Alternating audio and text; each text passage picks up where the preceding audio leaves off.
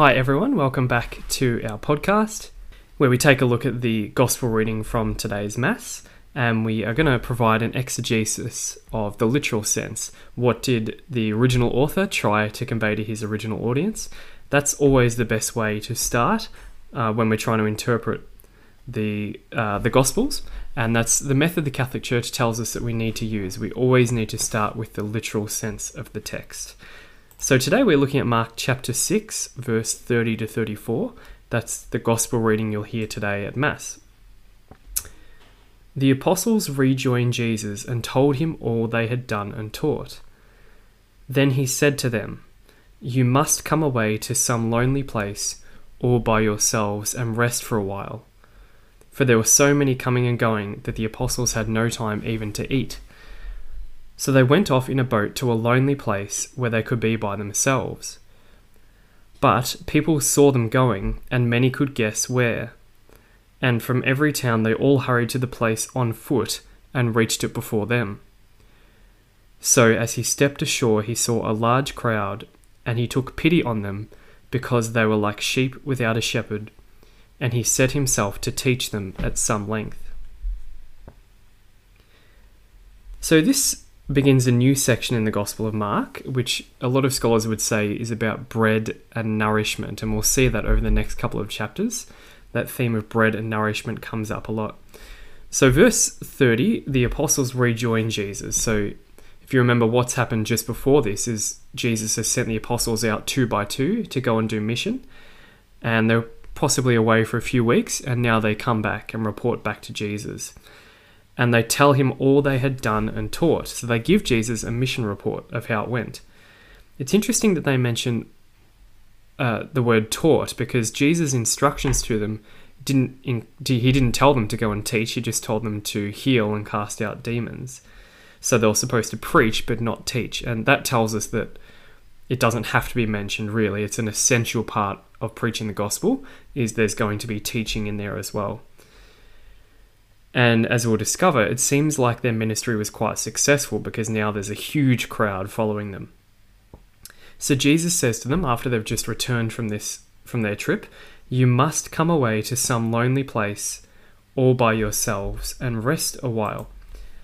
So they've just returned from a very significant trip, and they were preaching the kingdom in poverty. Remember, they weren't allowed to take money or extra clothes, so they've been living in poverty for a while. It's probably quite exhausting.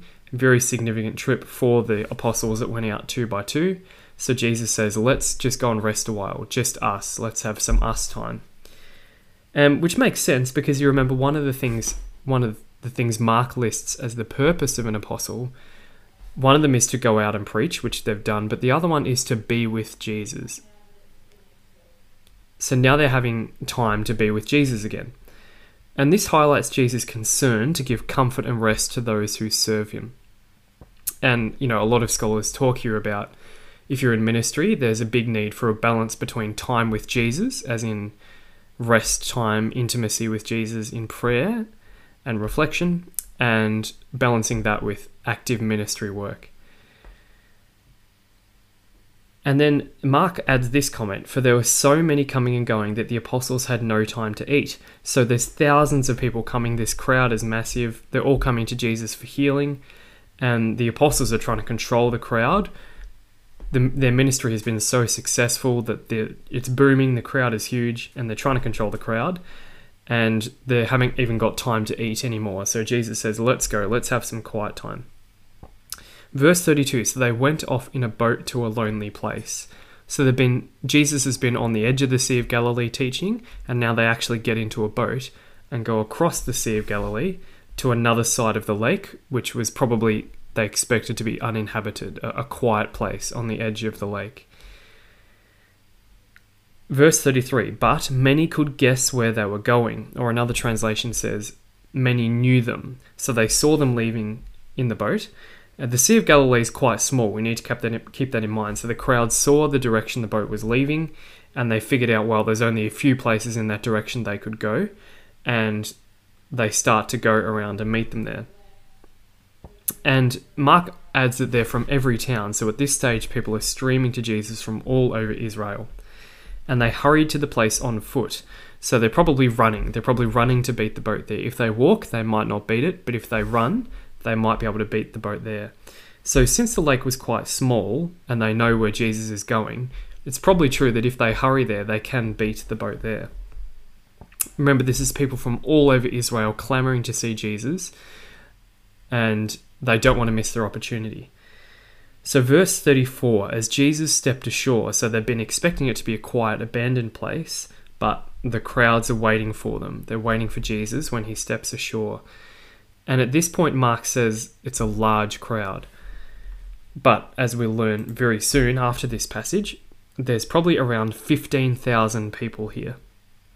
So by this point, Jesus has become very well known all across Israel as a healer and a teacher. And Mark says he took pity on them. So he could have been annoyed, if you think about it. He could have been annoyed because he wanted some private time with the disciples, and now the crowd has ruined that. But he chooses to show compassion. And the word here for compassion is a verb that connotes a deeply felt passion in the gut, as though his very heart is moving. It's a deeply felt passion that he's feeling for the crowd. And Mark says he feels this way because they are like sheep without a shepherd. And so Mark here gives us an analogy. In what way are the people like a sheep without a shepherd? Well, it seems to be that just as sheep, literal sheep, need a shepherd, and if they don't have one, they're lost, then these Jewish people have no spiritual guide at the moment, and so they're spiritually lost. To remedy this, Jesus begins to teach at some length. As we're about to hear, he goes on to teach. And so Mark here is hinting, and often in the Old Testament it talks about God being the shepherd of his people. And so Mark here might be hinting that Jesus is that divine shepherd. He is God shepherding his people. Now, that's the end of our passage today, but the very next thing that happens, something quite significant happens with this massive crowd. But you'll need to tune in again tomorrow to find out the next thing that happens on this side of the lake with the big crowd. Okay, a bit of a shorter podcast today. There's no catechism references that relate directly to this passage. So hopefully you tune in again tomorrow.